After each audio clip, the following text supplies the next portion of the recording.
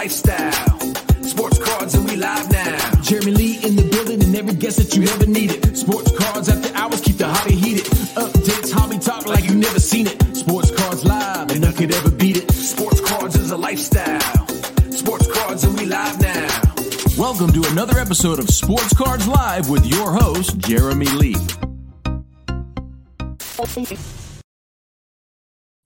All right, welcome everybody to episode number 158 of Sports Cards Live. It is Saturday night, October the 22nd, 2022, and my name is Jeremy Lee. I would like to thank Andre Lassard from the Montreal show, the Anti-Expo, for joining us last time. Had a great show with Andre talking about the state of card shows. Feel free to check that out on the YouTube channel. Tomorrow on Collectible Live at 7 o'clock Eastern, our guest is James Kehoe. He's an expert in graded sports magazines, including Sports Illustrated. I'm interested and looking forward to learning more about that niche within our hobby. And note, everybody, there will be no Sports Cards Live next Saturday, as I will be at the Montreal show, but we'll be back the week after. I would like to shout out the Center Stage app. Download the app in the App Store for quick comps when you are at a card show or to help you price cards for sale on any platform. The app is continuously improving, so please help me in supporting this great team they have there and the innovation that they are undertaking.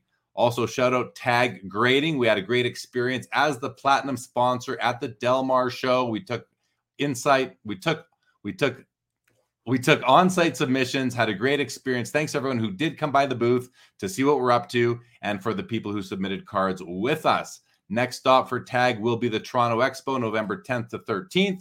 We will again be accepting on-site submissions. Speaking of the Toronto Expo, the Thursday night is November the 10th. I'll be hosting a traditional Thursday night pre-expo dinner at Jack Astor's. If you see this or hear this, you are invited. If you're in town at that time, come on, join us. It'll be a great time. Also, the Montreal show, I want to shout them out, is presented by Heritage Auctions. I'll be there. That is next weekend, October 29th and 30th. I'll be set up as a vendor. Looking forward to that. If you're going to be there, please stop by and say hello. I want to thank all of our loyal viewers and listeners. We recently hit 5,000 YouTube subscribers, so thanks everybody for that. If you're not yet subscribed to the channel, please take a moment and do so. As always, tonight, your comments, your questions are in play, so let's get to it. Tonight's guest, he is a hobby veteran. He's an industry stalwart. Some may say he is of legendary status. I'm looking down to see if he's smirking yet. He is not. From Southern California, let's bring him out. Marc Nehamen, welcome to Sports Cards Live. How are you, buddy? Jeremy, thanks for having me, man. That was quite the introduction, and unnecessary, though, man. Seriously. Okay, well, then I take it all back. All right, take it back. I feel better now. I'm messing around. Hey, I got to say thank you for coming on short notice. I originally had the fellas from the Union Marketplace schedule, but we just couldn't make the scheduling work for tonight, so we're going to reschedule them. And Marc, thank you for being available. No problem. Well, I think where are things at with it? How is the hobby doing? Is volume down? Prices? All sorts of comments like.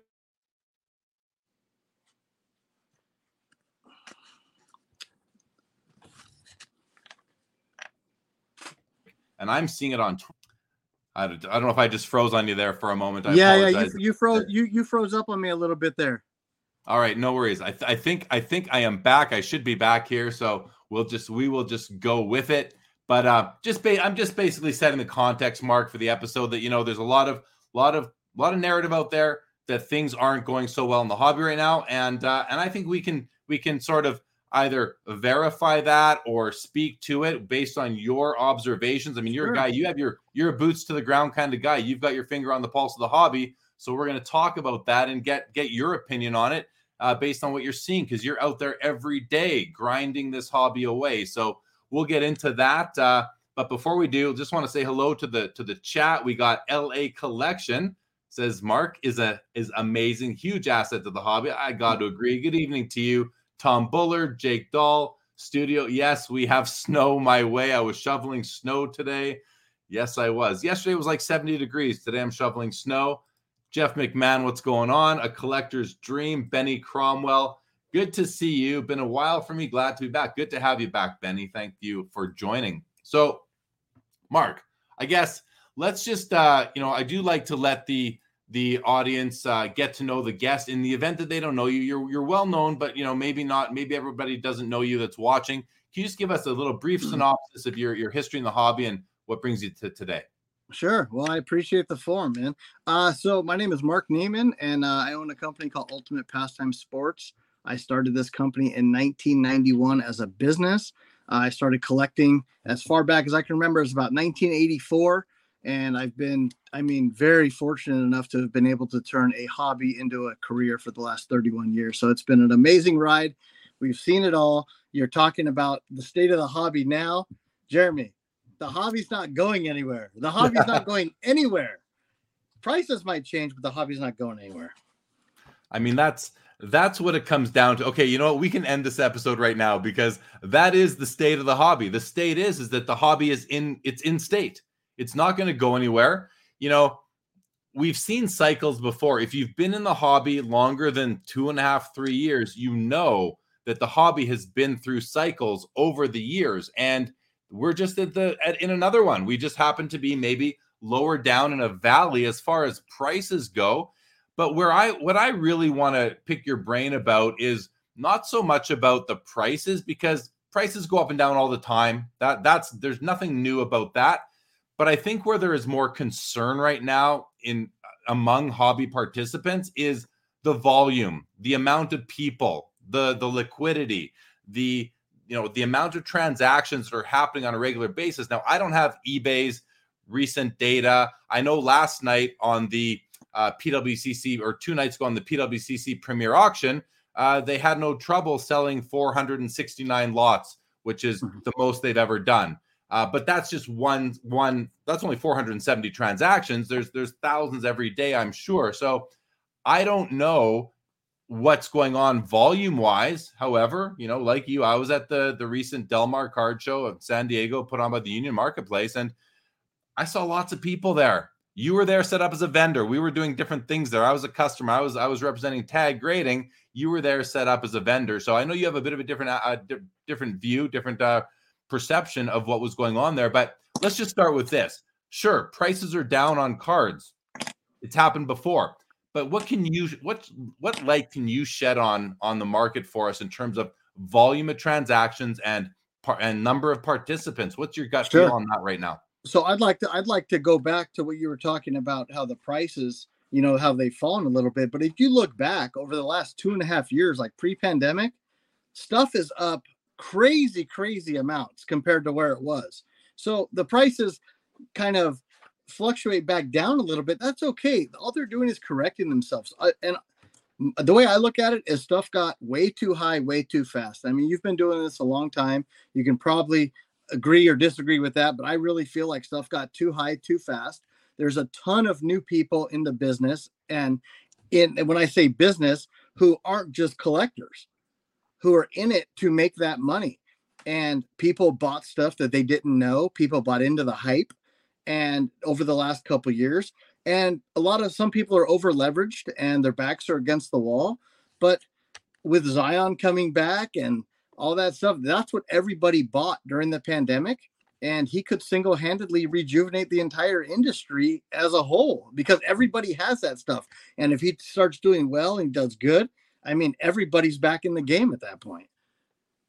Yeah, I mean, it's funny how we can almost peg the success of the next season within the hobby on one player, like a Zion, right? But back when, pre grading backlog, before at the very beginning of the pandemic, people were buying up Lukas and Zions, but the question there is, were they buying the right cards? We know that people were hoarding this just the PSA 10 base cards of these guys, the regular prisms, and then some were hoarding the Prism Silvers, the stepped up version of the regular card.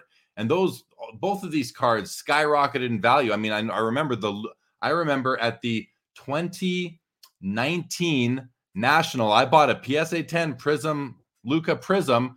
I think I paid $50 for it. A couple years later, I see them trading at $2,000. And now I don't know where they've settled now. I'm guessing they're They're around about that. 275 to 300. Yeah, I was thinking they were about $300. So from 50 to 2,000, which didn't last too long, back down to 300. I bought one for 50. It's now worth 300. That's still a pretty decent ROI if I were selling that card. Absolutely. Now look at it the other side of it. Somebody who paid 2,000 for one of those is buried.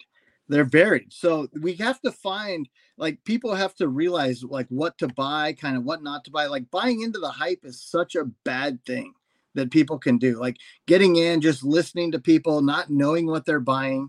And you know my motto, you know what I always say, as a collector, for a collector, is to buy what you like. Because if you like it, no matter what the internet tells you it's worth, no matter what your friend or eBay or anybody you talk to tells you it's worth, if you like it, it's always going to have value to you. And a lot of times in collecting, sentimental value is way better than monetary value.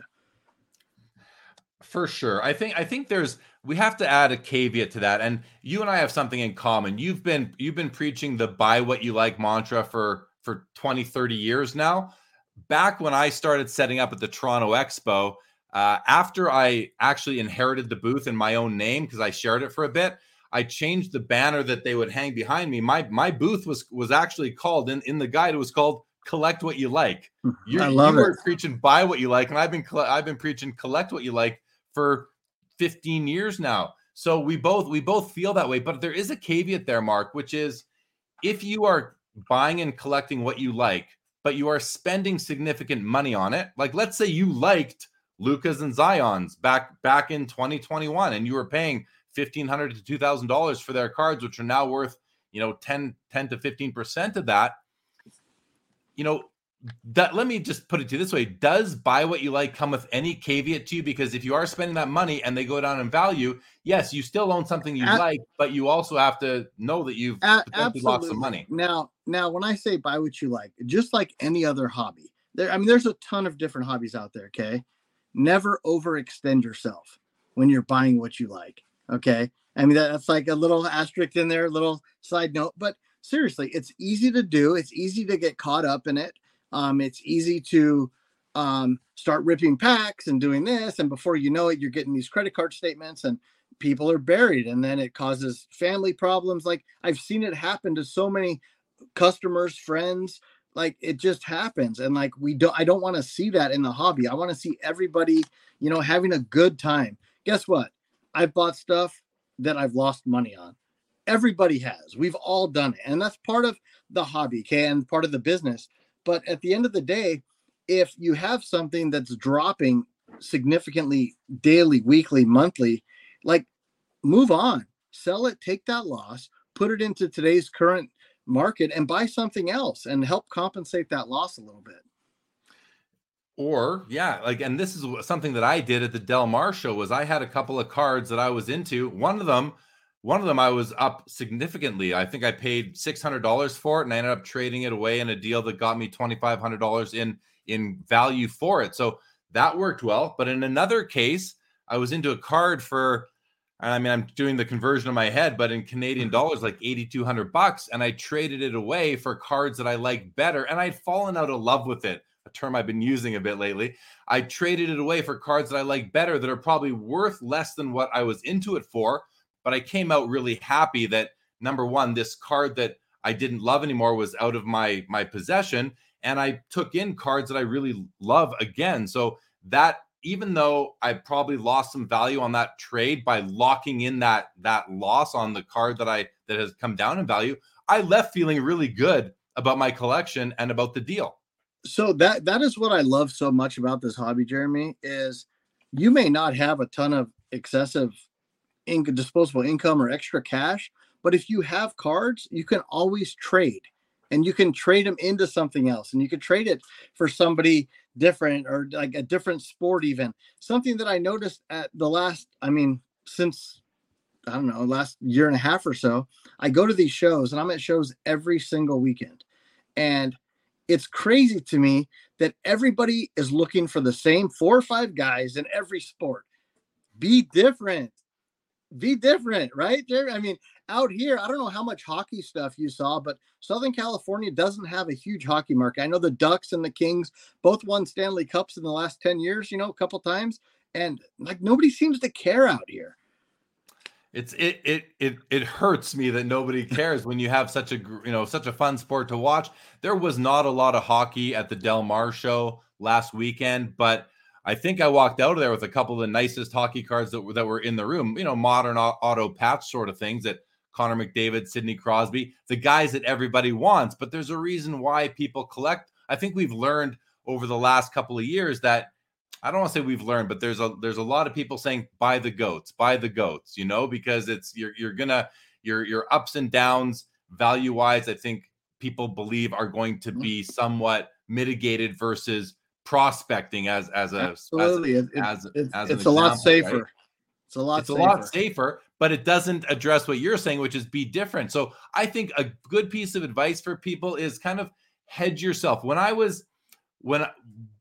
used to crack a lot of wax, and I stopped about 10 years ago, if I went to the LCS on a trade night, and this is, where I live, we've had those for 15 years. It was the first Thursday of every month or the third, whatever it was.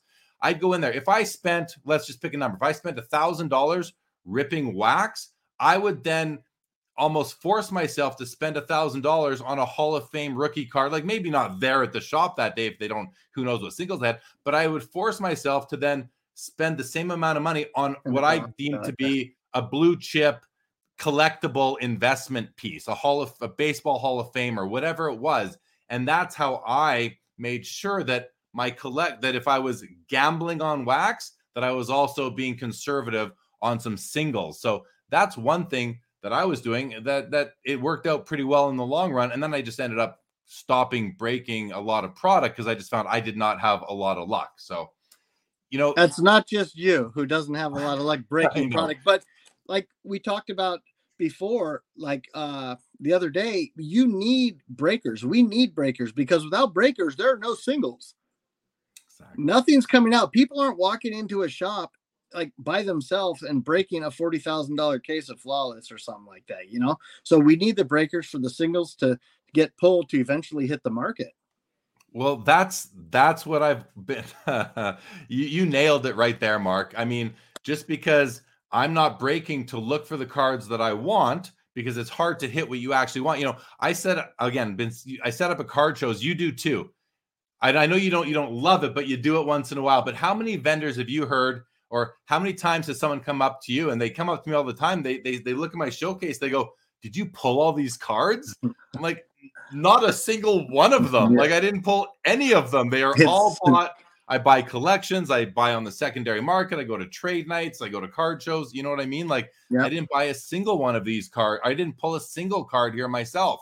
And that's why you can actually have a really good inventory, because you're not also taking in a lot of the bulk that comes with breaking. However, like you said, if there were no breakers and there were no breaker customers, then the singles that a lot of us pursue wouldn't make their way onto the secondary market. So we, as a hobby, we have to like nurture the breakers and nurture those people. However, when I say that, even I think to myself, like, am I now, because I do believe that breaking, there's a gamble aspect to it, and it could be quite strong. So if I'm sitting there hoping people are breaking, it's kind of like I'm not doing it myself. So how can I expect other people to do it?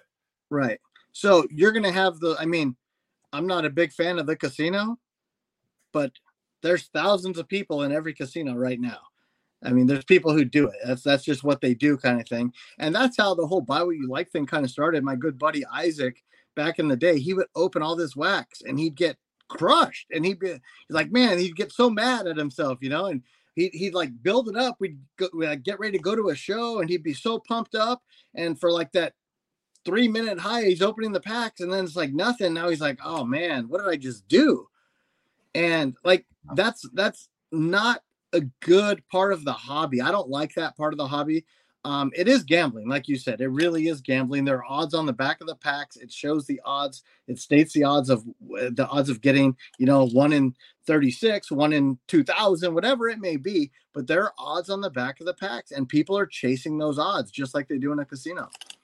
Well, yeah, and if you think about it, like when you buy whatever break you're buying into, or whatever box case that you're opening personally, you do look for the value. People do kind of in their head, whether they're doing it consciously or not, in your mind that I just spent $1,000. What's my return if I were to go sell it today? Do I have $200 worth? Do I have $500 worth of product? I think we all sort of think about that, but then it comes down to, are you going to actually put it into the market, make it saleable fast enough to capitalize on that short-term value that all products experience? Because if you're not, then it's just going to sit there, and you may have nothing 3 years from now, or you might have a golden gem in there as well. Something, there could be a hidden treasure in there as well. So it depends. But for me, I don't enjoy having all that other stuff that I now have to figure out what to do with. But we had a comment here. Brian Adams said, I bust boxes and keep the ones I like, and the rest I sell so they can get out into the marketplace. Like, we need guys like Brian Adams doing that. But the fact that he actually makes that effort to sell the rest, because I think a lot of people just don't, or they don't know how to, or it's too much of a learning curve. Sure. I think what's happened in the last 2.5 or 3 years, since pandemic started, was like, say an example is like a Prism box. Okay. A Prism box was meant to be $220 to $250. Okay. They might have cost $180 or something like that.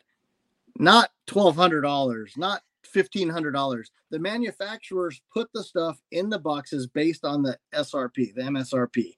Okay. It's not, the MSRP is not $1,200 or $1,500. So to get that big hit, it's tough. It really is.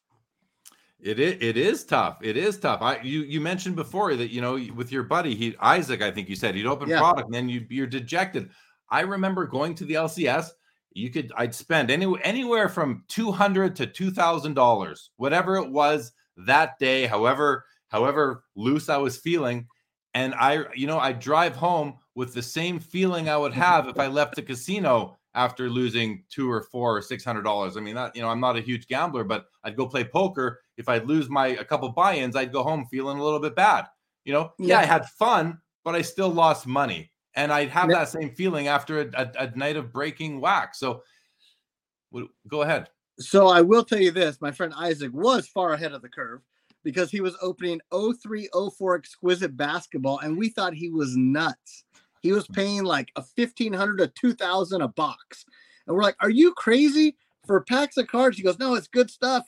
He pulled a Jordan LeBron dual jersey auto. He sold it for like $4K and went and traded it for more wax. And I'm like, what are you doing? But that 4K card's probably $250,000 right now. What I mean? So yeah. So he was ahead. No doubt. I wanted to, you said earlier, you said buying into the hype is never a good thing from a profit perspective, a value perspective. And I mean, for the most part, it isn't, because any player is going to have their ups and their downs, from Mike Trout to Zion to Sidney Crosby and Ovechkin. It happens. They have players go and they play in streaks. It happens. So if buying into the hype is not the smartest way to approach the hobby, then is buying into the slope or buying into the anti-hype, is that a better way to do it? I think buying what you know is the way to go, because if you don't know anything about it and you're just hearing people over here, and you're just listening to what they're saying, like, there's so many different strategies that people have. I would take a little bit of time. If you're going to invest, people work hard for their money, and I appreciate, like, all of our customers, like, I want to give them the best value for their dollar. They work hard for that money and they're willing to spend it with us. Like, that's awesome. And like I said, I want to give them the best value. I've talked people out of buying stuff in the last couple months. I said, just wait. It's going to come down. Just wait a little bit. It's going to come down. Sure enough, here we are. And is it the right time to buy yet? Nobody knows, but it's cheaper than what it was when they were going to buy it a few months ago, So, yeah. And I mean, the herd does like to buy when things are positive and everybody's happy. It's easier psychologically to buy when prices are rising, because we seem to think that they're going to continue to rise, versus when prices are coming down, it's a bit harder to buy because you think, is it going to come down more? So what's the best way in your mind to still, transact and collect and be active in the hobby in a downturn market? Never overextend yourself. Back to that, because if you can afford it, some people have so much money they don't know what to do with, and they can afford if a card drops 50% or 60%. Some people can't do that. So like I always wonder, and I've said before, and I'm buying cards all the time, whether it's in an upswing market, a downswing market, I'm buying cards. And I think that that's a decent strategy, because in the long run, it's like a dollar cost average strategy. You're going to have hit all the different points. And if the market over the long term is going to slowly increase, and it is even right now, I was looking at some indices earlier today. If you just take out the last 2 years, we're still on the upswing from where we were pre-pandemic. The fear that a lot of people have, and I have somewhat as well, is the curve going to come back down and go below where we were up until the end of Q1 2020? I think base cards has a good chance of that happening too, really coming back down, because the reason is base cards and graded base cards are all based on the pop report. The pop reports right now, their companies are so busy, it looks like a progressive slot machine in Vegas. I mean, the pop reports are just going crazy. So the more stuff that's out there, the less it's worth. And I think there's a ton of base stuff out there. And I'm just being a realist. I mean, I just want to tell it how it is. And people need to hear that sometimes buying the base stuff isn't the best investment you can make. Buy, like you talked about yesterday, or earlier, like a parallel, like you bought the silver Luca, you know what I mean? Just a step up, but those things still took a hit too. Those things were hitting $8,500, $9,000. I think they're like $1,800 right now. Yeah, exactly. So we talked a bit earlier about, people like myself, like yourself, and many others who have been holding cards for much more than 3 years, how the cards we are holding are still up 6 times what they were the end of 2019. But what about the people that came in during the heater and bought those cards at the peak, and now they see what their cards are worth, or they've sold, taken their losses?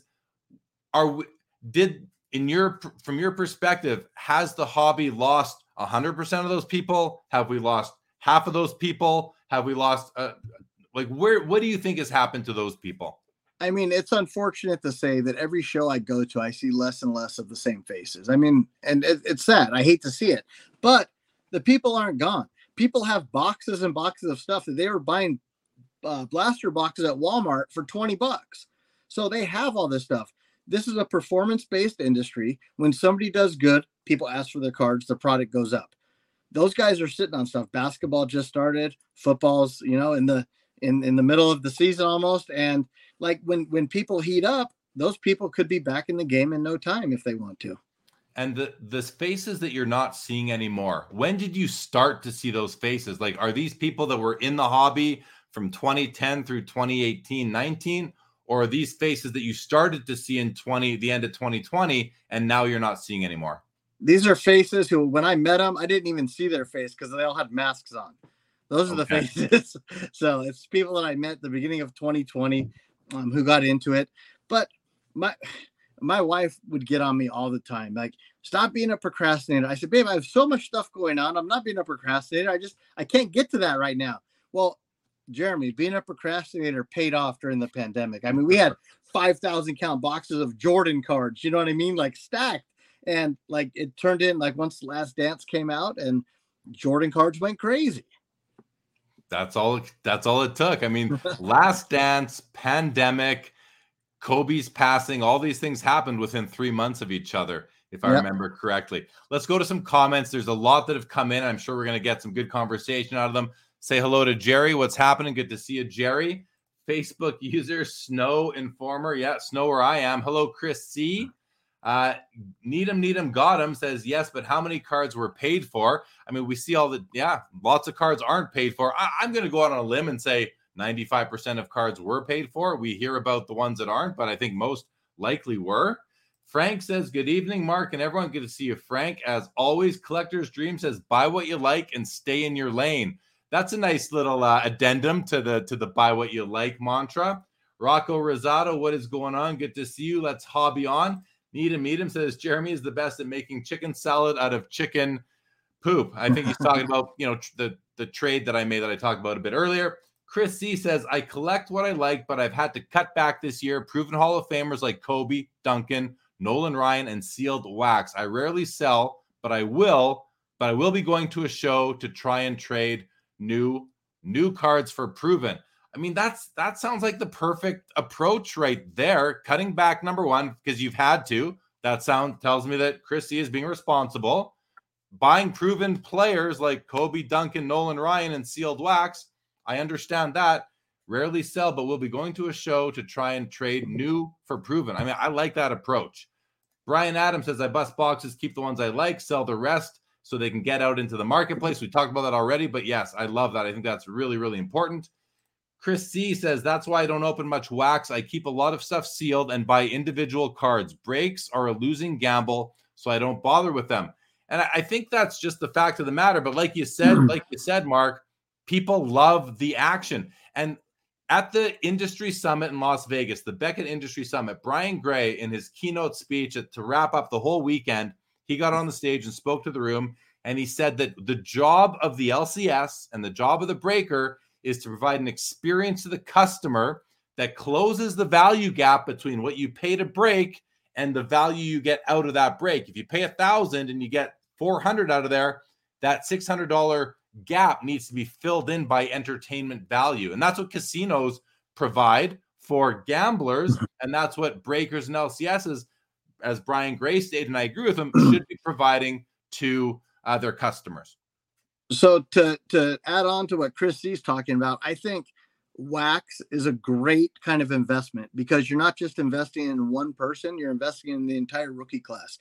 And since I just started talking right now, 10 seconds ago, another box of something has been opened. So there's less and less of it on the market. One thing, Chris, you got to be careful of are redemptions. Because if some of the best cards are redemption cards, you sit on that wax and they're expired, not that good. So I love to play to buy wax. I think it's awesome. Like I said, there's less and less of it daily. And people are always going to have that urge to open, but just be careful for the redemptions. Yeah, very important to stay on top of the redemption status of any unopened product you have. Pepino Man says, unless your backyard breaks, then your chances are pretty good. And I don't know if anybody saw their response video where the CEO gets up in front of the podium and he says, I hear there's some rumors going on out there about us. Well, I'd like to respond to these rumors. And he takes a sip of his drink and the music starts playing. He says, why break anywhere else? And the funny thing is that everyone that was sort of attacking backyard breaks, not attacking, but even just paying attention to it, all that did is build their business for them. So if you didn't like them, you actually really helped them out by focusing so much on them. Because he's right. Why would you break anywhere else if we're getting all the big hits? So I thought that was a clever response. Collector's Dream says it's all gambling. Needham says nothing beats that dopamine rush. And that's what it's all about. That's why they don't just come in cellophane. There's a whole process to opening up products these days. Chris says, I won't buy expensive hobby boxes. I'll focus on retail at a fraction of the price if I find it at retail. Yeah, Collector's Dream says it's too risky. Brian Adams says, I never get that feeling because I spend money. So this is the feeling of kind of sadness or depression when you leave an LCS or a casino after losing money. He says, I never get that feeling because I spend money that is my play with money. And if I only make 25% of the cost back on the box, it's no big deal. Never spend money you can't afford to lose. I mean, that's such an important message right there from Brian Adams.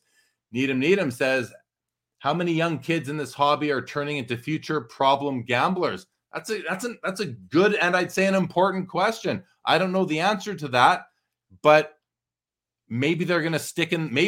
Listen, at the same time as how many are going to turn to future problem gamblers, how many are going to turn into successful entrepreneurs? And I'm not saying that cancels the kind of the impact of somebody becoming a problem gambler, but we're going to see both sides of that. I think the hobby does offer a great platform for people to learn life skills, young people to learn life skills. Anything you'd like to add to that, Mark?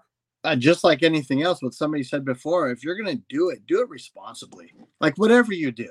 I mean, that's pretty common sense. But yeah, it is a problem for a lot of people. They chase. They feel like, oh, I can get my money back just like at the casino, and one more box or one more break, and before you know it, they really have nothing. So yeah, it could be a problem. Okay, here comes a comment from Johnny V. Says, these young kids, unfortunately, are not enjoying the collecting. They are watching these clowns on YouTube talking about hustling and turning 9s in for 10s. So I think I agree. This is going on, but it's not all of it. That is a general statement that does not encompass the entirety of the situation. This is what Johnny V is seeing, but it's not what everybody is seeing. So it tells me that Johnny V is watching these clowns on YouTube talking about hustling and turning 9s in for 10s. And Johnny V, along with other people too, are seeing that. But I see lots of kids that are actually excited about collecting. Mark, what are you seeing? I mean, how much is the Johnny V situation and how much is more productive? I think, honestly, it's 50-50 what he's saying. It's unfortunate. I really do. These kids are so engaged in their phones and what something is worth and how much did it go up or down today. And I think that's taking the collecting out of it. I think it becomes too stressful at that point when you worry about every day, did my card go up? Did my card go down? Like, that's not what a hobby is supposed to be about. A hobby is supposed to be enjoying what you're buying and trading with people. And I saw what I loved about the Del Mar show is there's such a wide variety of things. I mean, you had $1 million cards in the room, and you also had dime boxes and quarter boxes that people would sit through for hours and hours. Like, I'd walk around and I would see them. They were literally there for 2 hours. And those are the true collectors. They don't care about the value. They're trying to fill sets. They have their little lists out. And I think that's what the hobby's about. The business is about what something's worth and eBay and flipping and all that stuff. But as far as collecting goes, man, like that made me so happy to see that, because it showed me that there were still those people out there. Well, and so I want to call attention along those same lines, the Burbank show at the end of August. You walked into that show, and to your right in the corner were, 500 4-row boxes filled with cards that were not base cards for 25 cents a card. Burbank Sports Cards put that station in there. That corner was packed with people from open to close every day, buying cards for 25 cents each. But that shows you how strong the actual hobby still is. There's still a lot of hobbyists in here. Exactly my point. It's not always about buying a card for 10 and turning it into 20. There are still collectors. Like you said to me earlier today, the hobby is going nowhere. The hobby is fine. The hobby is fine. What isn't fine are the people who came in 2021 and bought at the peak. They are not fine. And we feel for them. We wish it was better for them. But besides them, the hobby's been doing pretty good still, is my perspective at least. It's still going strong. There's a lot of shows. And when I say a lot of shows, there could even be too many shows. Realistically. We'll get to that. Let's get to shows. I want to run through some more comments, which we have a lot of. So let's come back to the show talk in a couple seconds here. Okay, let me just find where we left off. So first one, here we like Foul Fireball. Jeremy, I love base cards. I love all cards, really. That's a great attitude to have in the hobby. The Battery, Carlisle Road, says maybe in a couple of years I'll be able to afford the Ronald Acuna Jr. bat down card at last. Maybe. Triple V says never over leverage or put yourself in a hole for the sake of buying cards. Seems like common sense, but hey, the gambling element will always be there. But these products are ridiculously priced, and that's simple economics. That has the cards, the products ridiculously priced is simple supply and demand. Player Collector says market corrections reports are the Chantilly show this weekend has been very slow. Normally a major East Coast show. Okay. Johnny V says way too many big shows. The dealers aren't coming down on prices. Everyone has the Joe Burrow 9 and 10 PSA optic. And yeah, that does becomes redundant and frustrating when you're at a show and all you see are the same cards everywhere. But I can tell you, If you're at the Del Mar show, yes, there were tables that were filled with only these shiny optics and prisms, but then there were tables, Marc's, for example, that were really awesome with unique one-off sort of items. And then you had people that just had nice vintage, people that had rare 90s inserts. Like, it was all represented, but it's not, the narrative that every showcase is filled with Joe Burrow PSA 9s and 10s is just not true. It's just not the fact of the matter. It's not. And what I like about that, I mean, yes, we see a ton of optic, prism, mosaic, select, all that good stuff that everybody bought during the pandemic. That's what everybody has. But I love the fact that somebody hit big things out of there and they're trading it into like a nice 90s insert or a nice Hall of Famer auto. I think these guys are starting to get the respect that they deserve. Some of those 90s inserts, you want to talk about odds. They were impossible to get, some of those cards back in the day. And the market hasn't followed with it yet. You got these new guys that haven't even stepped on the field or played on the court yet that are going for tens of thousands of dollars. And you've got these established guys, these hard inserts that were impossible to get that are like $300 to $500.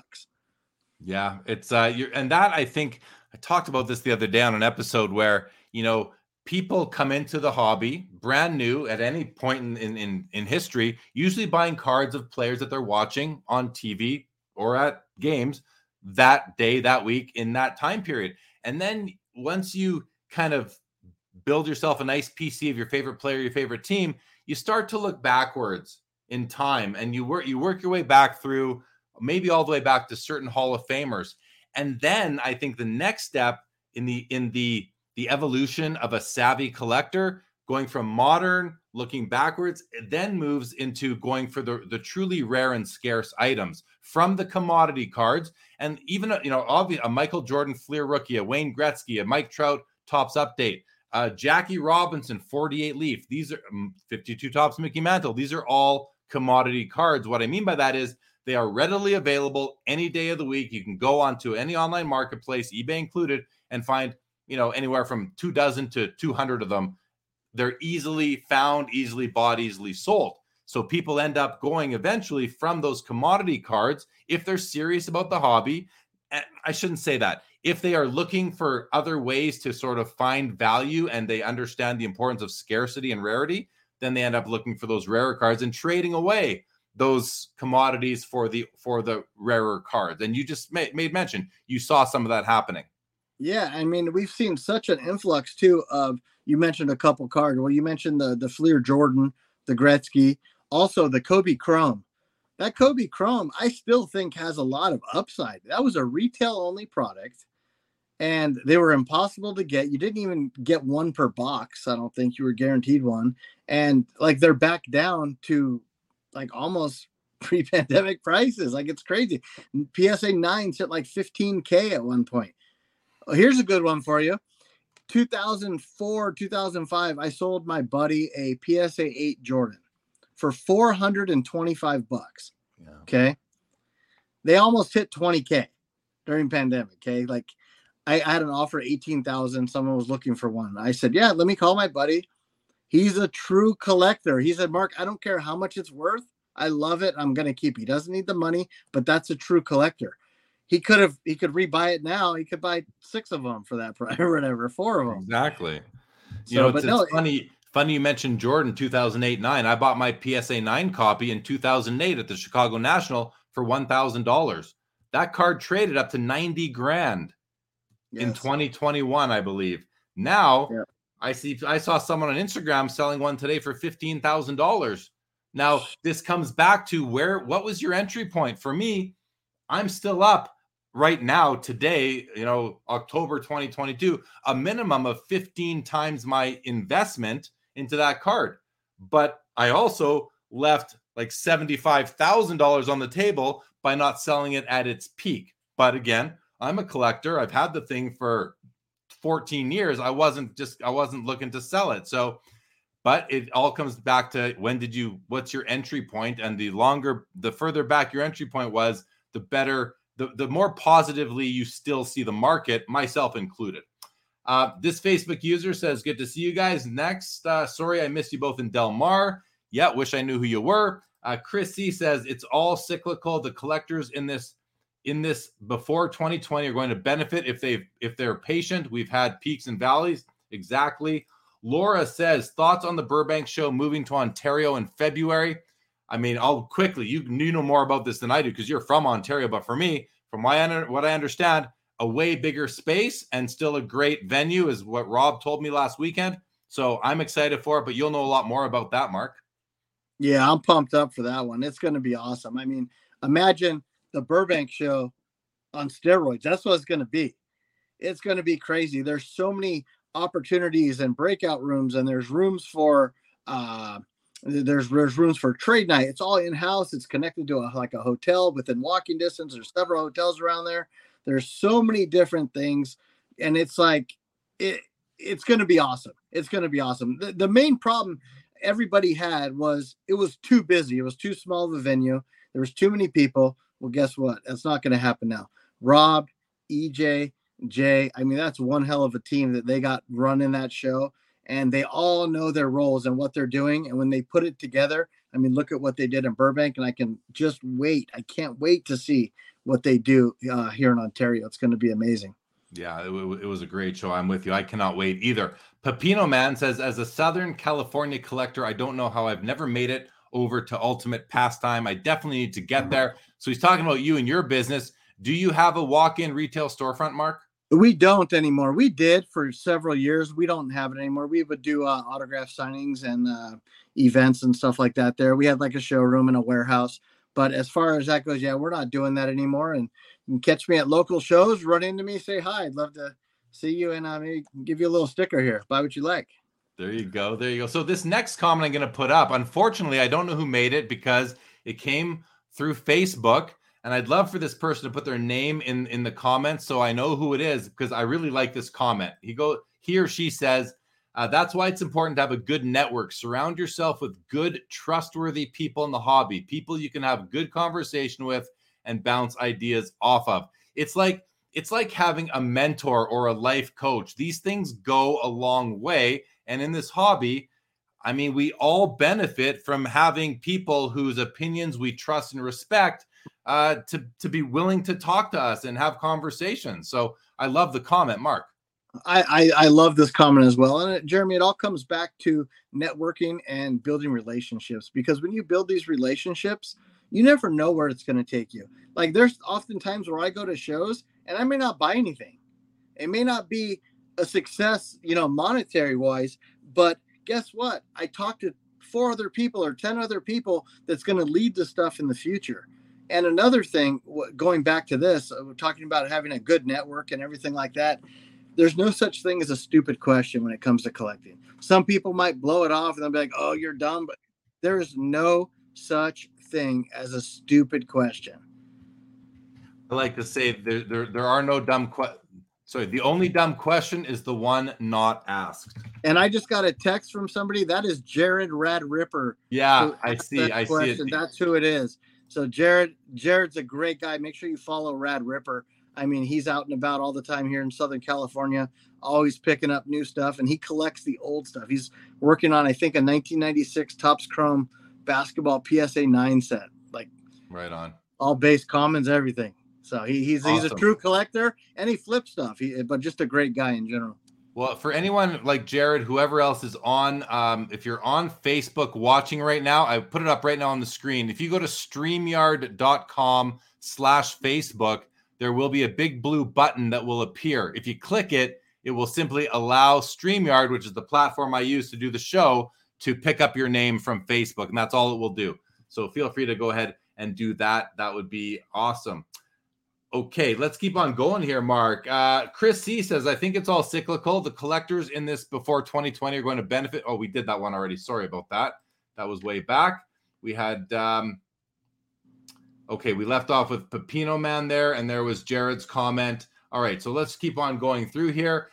Chris C says, hobby has far more redemptions than retail. I think hobby product has far more redemptions. That's very true. SoCal says, Burbank in Ontario is my backyard. Great convention center. Yeah, can't wait for that show. Stale prod, hobby is fine. General economy is gloomy, hence a bump in the road only. Therefore, collect. I mean, that's true. I mean, think about where the economy was at in 2008 and the hobby, and it's doing all right now. Now, is it going to take 14 years for the hobby to have another resurgence like it had in 2021? It may never have a resurgence like it had in 2021, but at some point, it's an index. It's going to grow over time. You and I talked about this earlier on the phone, and we said people always have an excuse of why something's not as hot as it once was. So like March, April might be, oh, it's tax season. People have to pay their taxes, or it's the holiday time. People don't have disposable income, or after the first of the year, well, people got their credit card statements and realize how much they spent. You know what I mean? There's always an excuse. And somebody said it earlier, to stay in your lane. And if you collect within your budget, you're going to have a lot of fun in this hobby. And people have been having a lot of fun in this hobby for 100 years, staying in their budget, not caring about value because there was no value. But what's crazy, I know you're Sports Card Live, but there's so much more to collecting than just sports cards. You could collect anything. Exactly. It's not, and a lot of it you see even at these card shows. We're seeing more and more different type of products and experiences. And it's there are, I love these fig pins. I've seen these fig pins. I saw them. They were set up at the industry summit. I mean, they're pretty cool. Just to throw something out there that caught my eye. I want to go to a comment here from Colin Murray. Says, for many of us, we have been in the business or collecting for 30 years when the value of our cards were a fraction of what they are today. How is this a bad thing, or questioning where the hobby is going? Yeah, I don't think it's a bad thing. Not a bad thing at all. And it really takes, there's such a different narrative that is spun, or a different outlook from people who have been in the hobby for 30 years versus people who came in the pandemic. It's a complete different experience. Came into the pandemic, you might be suffering 75% losses. If you came in 30 years ago, you have 600% gains. Like that's a major difference. Not only that, if you came in 30 years ago, when you bought your cards, you were able to find supplies to put your cards in. Pandemic, you couldn't even do that. There were no supplies anywhere. Exactly. There it is. Says it's Jared Rad Ripper. Always there he is. Always good seeing Jared. Mama Breaks. There we go. Says, I met Marc at the first show I ever set up at. It has been pivotal for my journey. Yes, Mama Breaks, who's making a great name.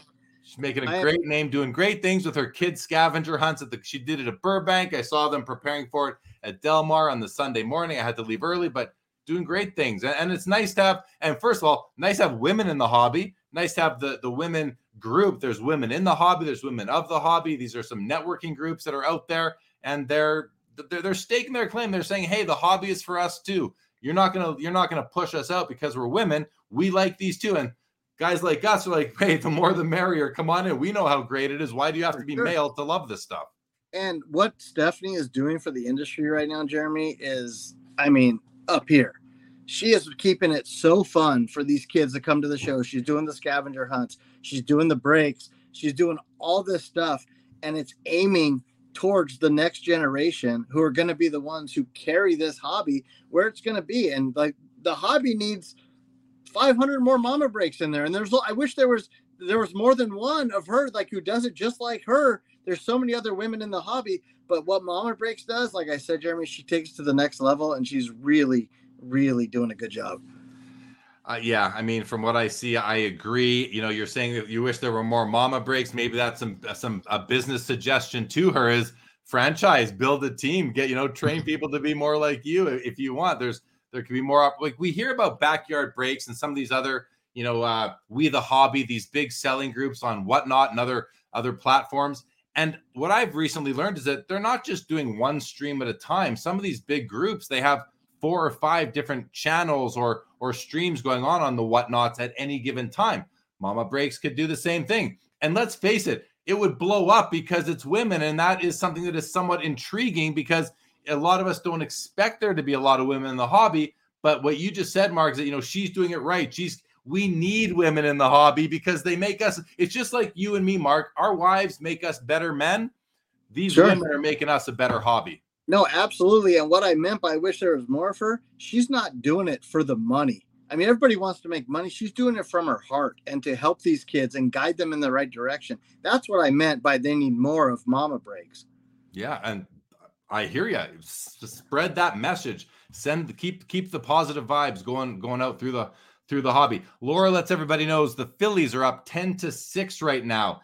Needham says, do you guys see any junk wax similarities in the current hobby? And if so, is there any precautions people should take? So we had the junk wax era from like 88 to 93 or so, where the hobby blew up.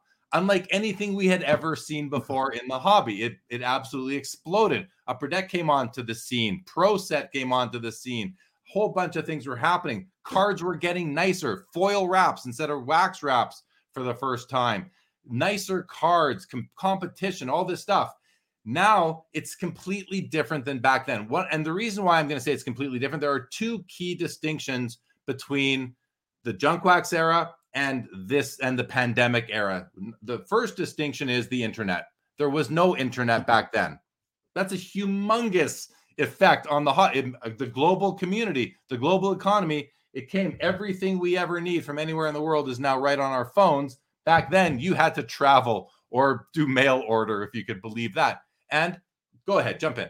Not only that, I had to wait every month for the new Beckett price guide to be delivered to my house. Now you have prices instantly, and they change daily.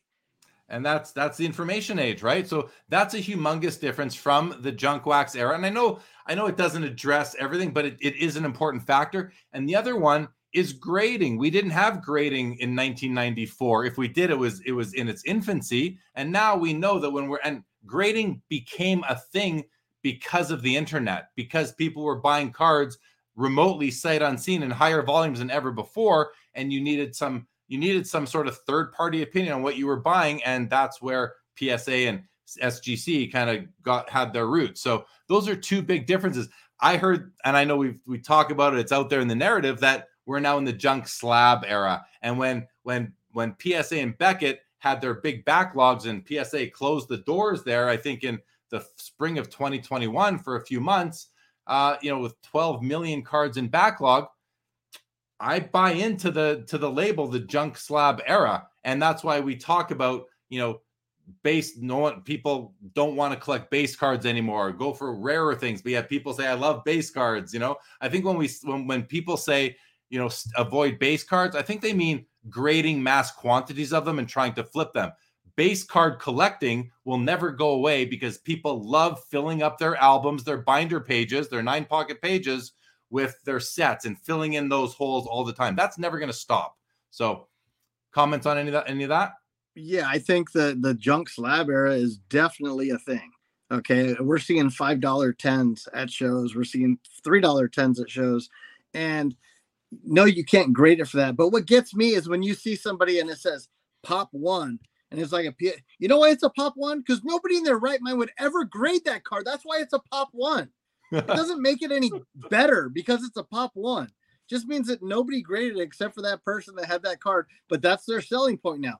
So when it comes back to the pop reports, when you're looking at things like, say, Bull, he scored 15, 20 points or something like that in the bubble at the time, everybody went after his stuff. The people who graded it before he did that, it's $100, $200 10. Everybody sees the $100, $200 10. What do? They take all their bubbles, they grade it. Well, guess what? They don't get it back for 13, 14 months. Things change in that time. And that's what happens. So as the pop report goes up, prices come down, and here we are. Exactly. Here, all this conversation, I think Yakes 604 kind of wraps it up for everybody right here. It says, the price of things is actually great for collectors. Now your money has so much more buying power. And now that is so important to understand. However, it seems like people are tightening up. Like you said, at the shows you've been to recently, you're seeing fewer and fewer people wanting to spend money. They want to trade. Yet, 12 to 24 months ago, they would have been shelling out a lot more money then than it would take to buy the same cards today. Yet they're not buying them anymore. They want to trade for them. It's like it's a human psychology thing. And it's important to try to follow that whole, the Warren Buffett thing, when people are fearful and sell when people are greedy. That's it. It's such good advice, and yet it's hard to follow that advice. But Yakes makes a great point there. Needham says, or should people put their blinders on and continue investing into this money pit? I mean, I don't know. I don't think it's a money pit. There is a foundation that is there that is never going to go away, because the hobby isn't. If anyone thinks that the hobby that a 140-year hobby is going to cave in after 6 months of values going down, you're just wrong. I mean, that's not an opinion. That's just spewing crap. No matter what you have or what you collect, there's always going to be somebody or several other people who are interested in what you have. There's always going to be a way for you to move that product, whether it be cash or trade. There's collectors everywhere. Like I said, they're not going anywhere. They're not going anywhere. They're not going anywhere. Brian Adams, thank you so much for the tip. Says, I agree with Mark. I collect all kinds of other stuff like wrestling. I'm working on a rainbow of 2022 Prism China card. Now, I don't follow wrestling, but even I know who China is. So very good, Brian Adams, and thank you so much for the contribution. C Dubs Card says, good to see you guys tonight. I appreciate how Mark is willing to help all people. And he is. Mark, you have a great reputation in the hobby. Why do you think that is? You know, man, I was raised to treat people how you want to be treated. It's not that hard. It's really not that hard. And it goes a long way. And it's paid off for me over time. And do I get taken advantage of? Yeah, I probably do sometimes. But you know what? I do it because I want to. Nobody's forcing me to do anything. I help people because I want to. C-Dub right here. Charles, his pops. I got to meet them at a show. I actually did something on his YouTube channel. He has an awesome channel. He's starting up. Just hit 1,000 subscribers, I think. And I'm so proud of him. And he's just another great guy that the hobby needs. So make sure you give him a follow as well. I will. I will now that you, especially as you endorse him so strongly. C-Dubs, welcome to this show. Glad to have you. Facebook, I don't know if this is Jared still, says, super proud of Stephanie being Mama Breaks and everything she's doing in the hobby. Happy to have someone like her encouraging the next generation, for sure. C-Dub says, when we were in the junk wax era, did people call it that? Or was that a name that came out later? I mean, later. You don't know you're in it until you're out of it. And even in the junk slab era, we weren't really sure until the backlog started making its way. The tsunami of slabs made their way into the ecosystem.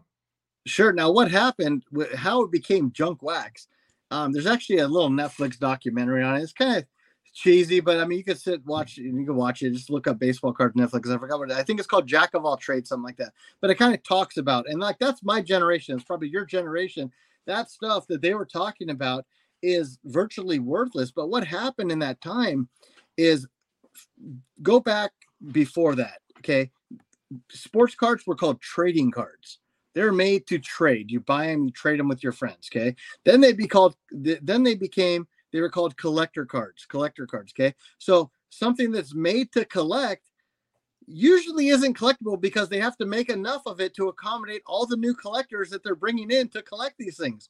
So that's what happened. So when that happened, these card manufacturers, Topps, Fleer, Upper Deck, Score, they opened the floodgates and mass produced everything to accommodate all of the new collectors on the scene at the time. And that's how the stuff became junk wax. Now, I will tell you this, during pandemic, just like everything else, it kind of wasn't junk wax anymore. Like boxes that were like $1 a box, $2 a box, got up to like $40, $50 a box.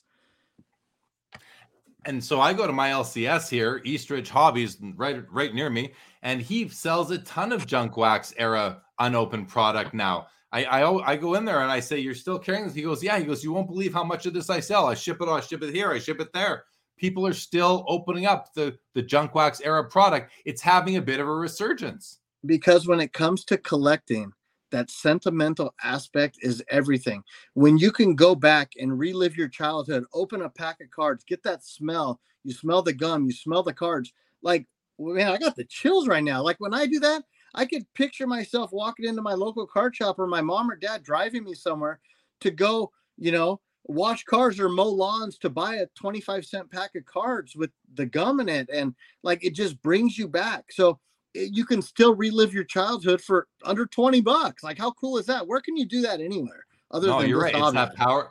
It's that power of nostalgia. It takes you back 30 years ago to where you were by the smell. It's funny how powerful that sense is, right? But you're right. Opening up those 1990 Score hockey packs in that plastic wrap, the Pro set, Oh my the God. upper the 1990 Upper Deck, looking for those Todd Van Poppels. You know what I mean? That was a foil wrap, like you talked about Yeah, before. That was that a was foil wrap. Yeah, foil 89 wrap. Upper Deck foil Exactly. wrap. Exactly. Laura says, does the junk slab era enhance the junk wax era? That's an interesting question. I don't know. I think it's a cyclical thing. Here we are 30 years later, and nostalgia is kicking in from people who were, 10 to 15 or 20 years old in the early 90s. And now they're, what is that, 45 years old. And they're, hey, I'll go spend $30 on a box of cards I remember paying 30 years ago. Sure. Now, I think something that the junk slab era has going for it is there's so many people who build repack products, and they can't all be the best of the best 10. So they're going to need some crap to put in there, right? So people are still going to buy the junk slabs. They're still going to buy it. There's still going to be a way to move those because people are going to put it into their product, and they're going to put it. Hey, it's not going to be a hit, but it's going to be a filler for sure. For sure. Yeah. And you know what? Those are very popular products. And that's an innovation in the hobby that I think, we taught there's the whole narrative about flippers and flippers this, flippers that. I mean, flippers provide a very important service to the hobby by taking a card from one person and finding the next home or maybe even the last home, the final home for it.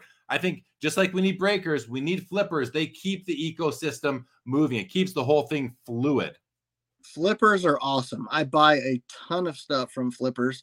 Some people don't want to take the time to do the work and be patient and either list it on a platform on eBay or with whatnot going on right now. Like there's so many different platforms you can sell on Facebook pages.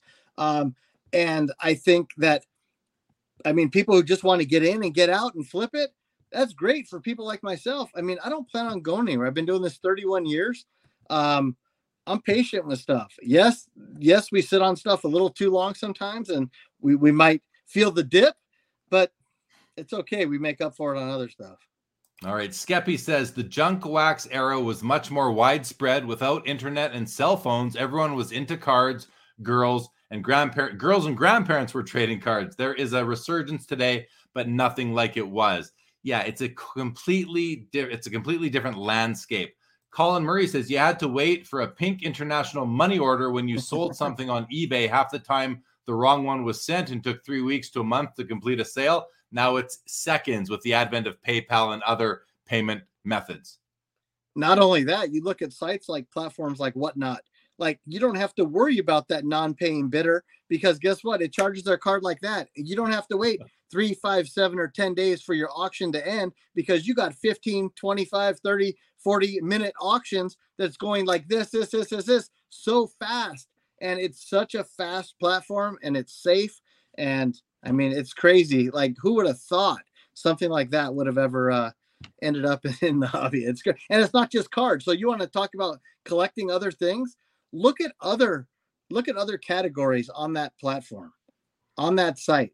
It is crazy. I see people making money hand over fist, women, men, kids, like everybody's involved on that platform. And it's crazy. Like I said, there's so many other ways to make money and collect than sports cards. Yeah, for sure. For sure. Yakes says, when there is blood in the streets, be the one buying. Yes, he Yakes. I don't know if Yakes is male or female, but I'm going to say Yakes is 100% correct in that with that piece of advice. However, it is hard to get over that psychological hurdle of buying when things seem like they might be on a downturn. Goes on to say, how stoked are you that Teemu Selanne will be at the Expo? Yes, I'm very excited. If anyone doesn't know, Teemu Selanne, the hockey player, is my favorite all-time professional athlete. And he will be. They just announced that last week, so I'm excited that he will be at the Expo. I will be there as well.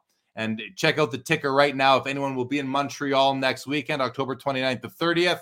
The website for the Montreal show, antiexpo.com/en for the English version, and Toronto Expo, November 10th to 13th, sportcardexpo.com. I will be there, and Tag Grading will be there doing on-site submissions as well. Let's see. Facebook user, maybe Jared, says anything can be a money pit if you don't take in knowledge of it and act like a sheep and just follow the crowd. As Marc said earlier, know what you're doing. Buy things you know about. I think that's really important advice. There's so much information out there to do research. You can read up, you can follow, you can watch sports. There's an option, watch sports to learn who to collect and who not to. I mean, it is performance based. Our business is performance based. When somebody does good, prices go up. When they're not doing too good, prices coming down. But what's good about this, I mean, baseball during the season literally changes daily because they play so often. Basketball, you got a couple days to sell stuff. They play every couple days. Football, you have an entire week. Hockey, unfortunately, out here, nobody cares about it, Jeremy. But I mean, I imagine you'd have the same about like basketball. Probably every couple days, things fluctuate and stuff like that. So yeah, hockey and basketball are both like 82 game schedules. Yeah. So it's very, very similar. But you're right. Football is the one where there's the most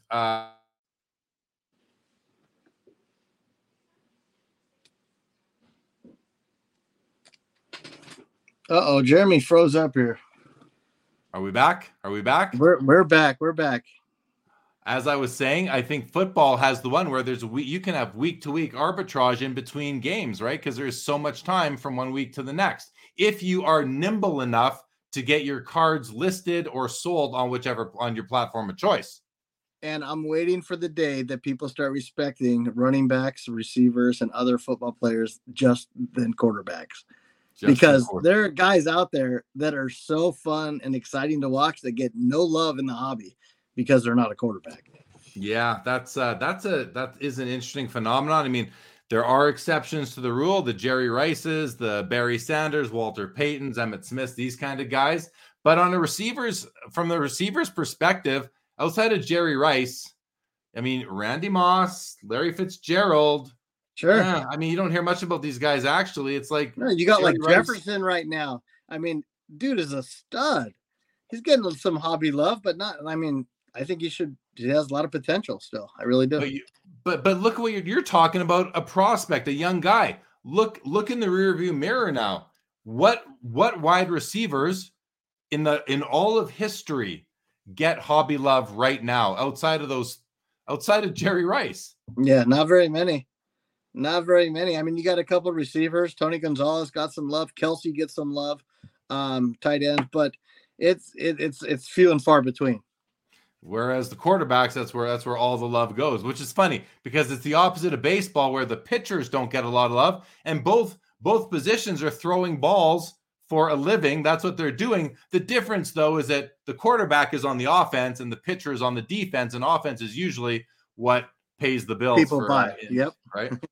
Yeah, for sure. All right. C-Dubs appreciates the kind words. Brian Adams says, my dad's motto was be law abiding, self-providing, and treat others how you would want to be treated. That's what I live by. You know, the second part, treat others how you'd want to be treated. The golden rule, goes without saying, but I like what Brian's dad did. He added the pretense to it here, or the preamble saying, be law abiding, self-providing. Like, that's nice. What a great augmentation to the golden rule.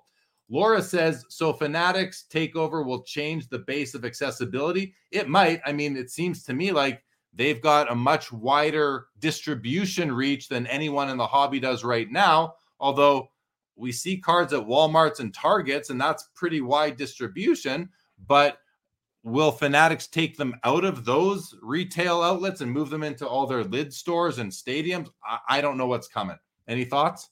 I think Fanatics is going to get cards wherever they can get them. I think their job is to promote what they're selling, and they do a good job at that. They really do.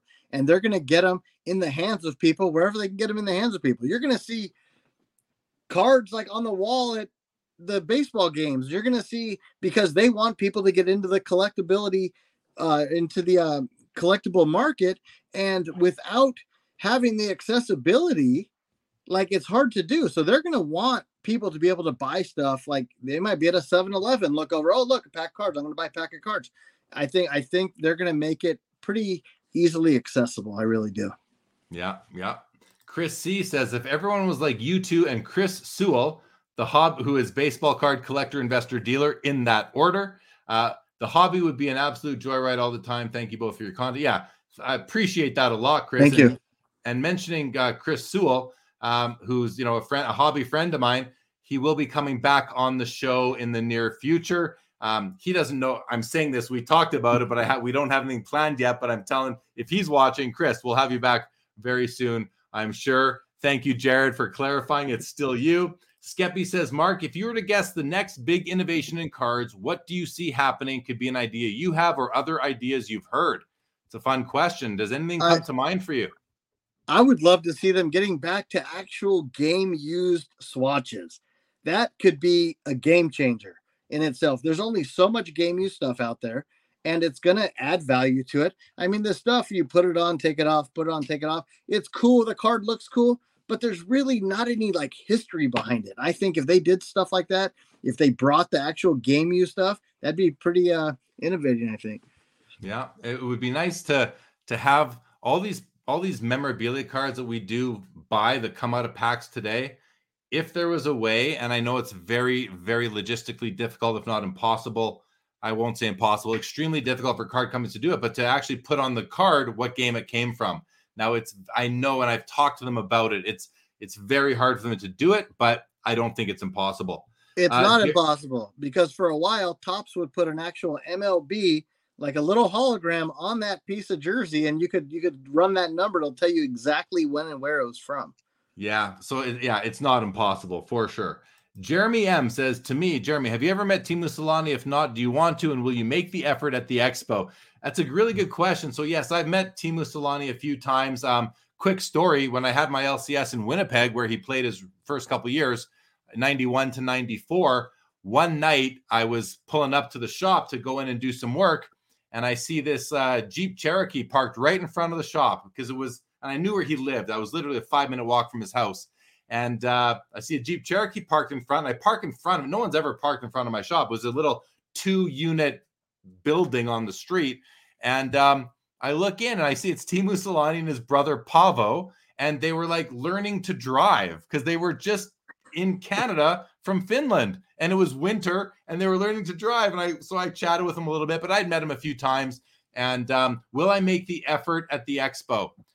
I mean, I'm never one to go meet the athletes and stand in line and get autographs. I meeting athletes is not something that's ever really been a thing for me. Now, Teemu is like one of the few people that I might make the exception for to step away from my booth and go say hello. And hey, do you remember that time you were learning to drive on Grant in Winnipeg in 1993, 30 years ago? Maybe I'll do that and make a fool out of myself and walk away thinking, man, I should have just stayed at my booth. But we'll see. Thanks for the question, Jeremy.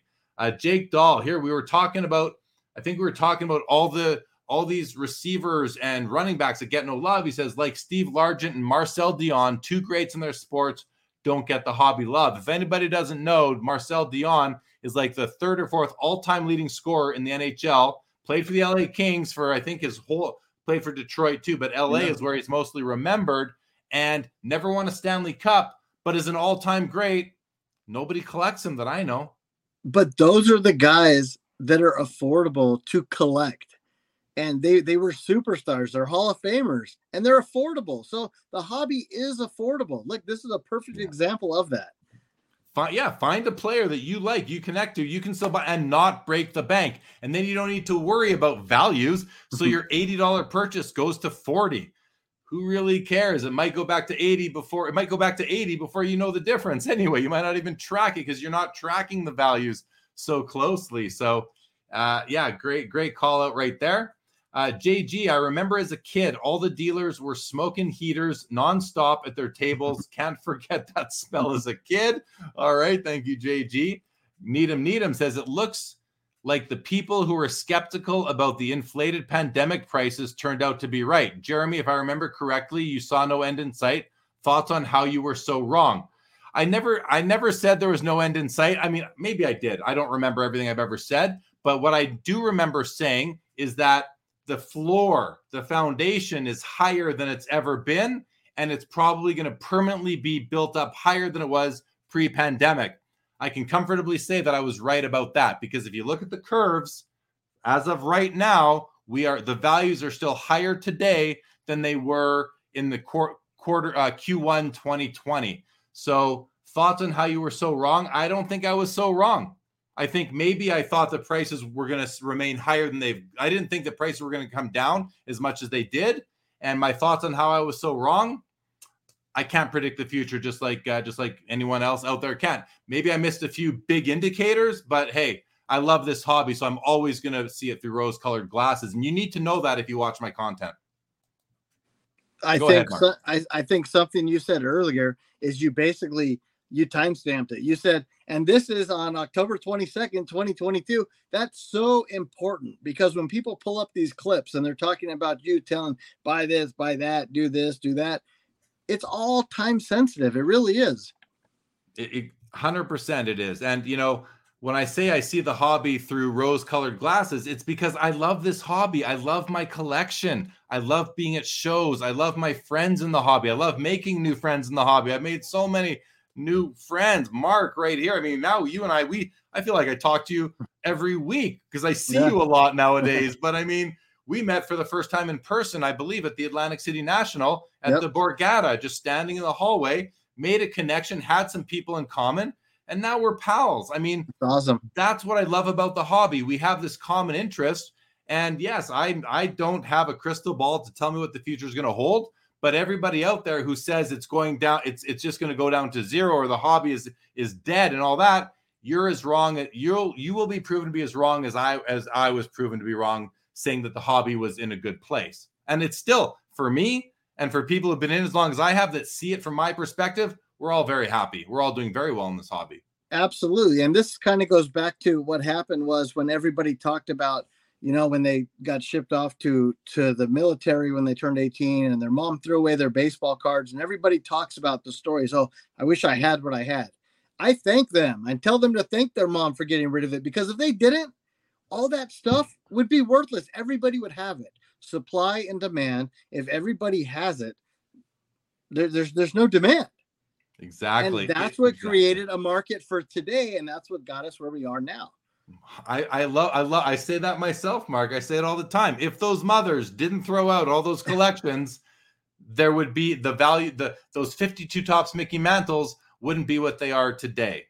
Really, and everything that came thereafter. Let's see. Chris C says, I think a game-used tablet thrown by Brady after an interception would be fun to own. Yeah, no doubt about it.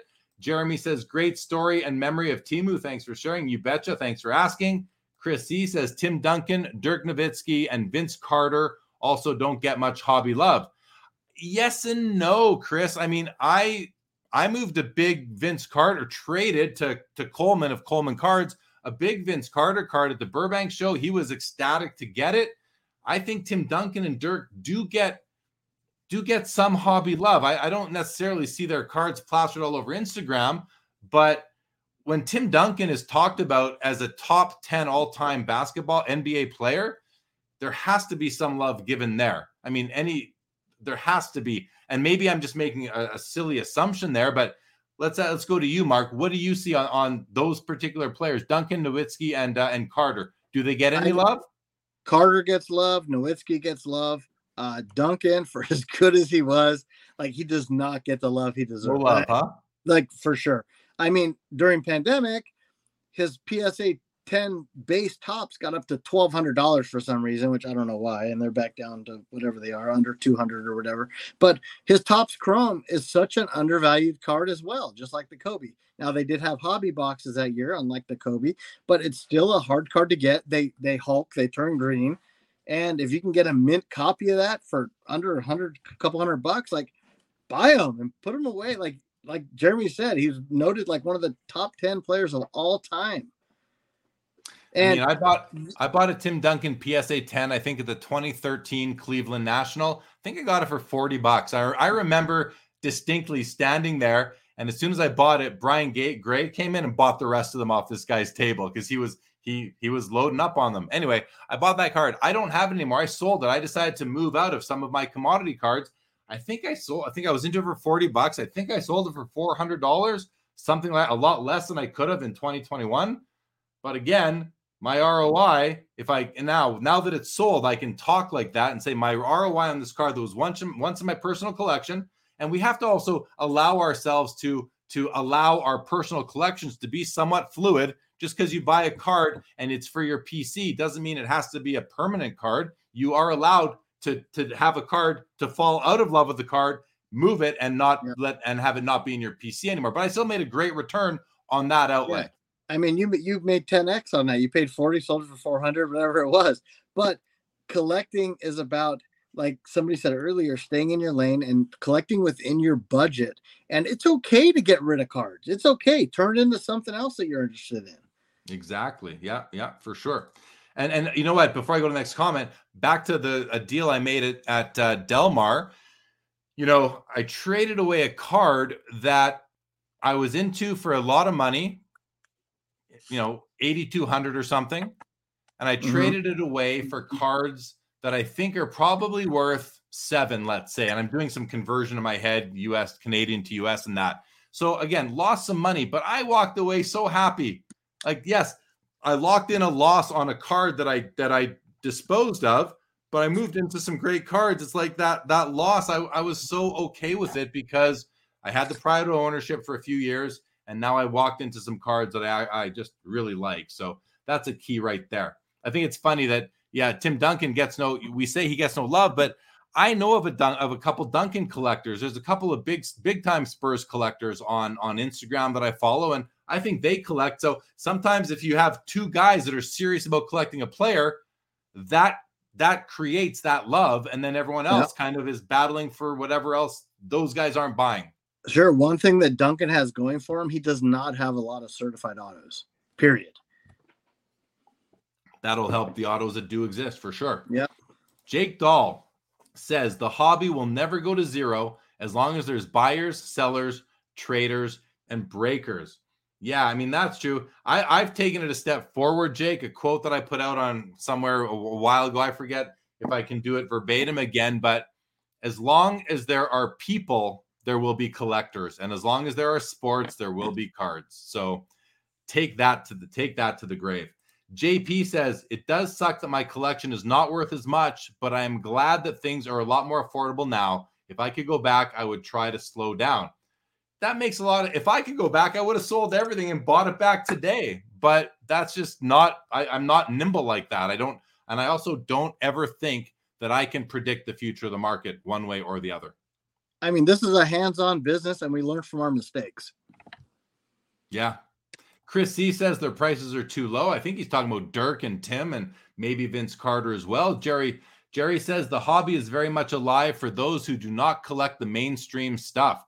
And that's a great point. Speaks to what you talk about, Mark. There are other things to collect, but the other thing is, what is mainstream stuff? Like, and I'd ask you, Jerry, what do you mean by mainstream stuff? Is that the mass-produced brands, like the flagship brands, the Tops, the Upper Deck Series 1, 2 in hockey, the Prism in basketball, football? Is that what we're talking about when we say mainstream stuff? I'm legitimately curious because I just want to know what your perspective is on the definition of mainstream.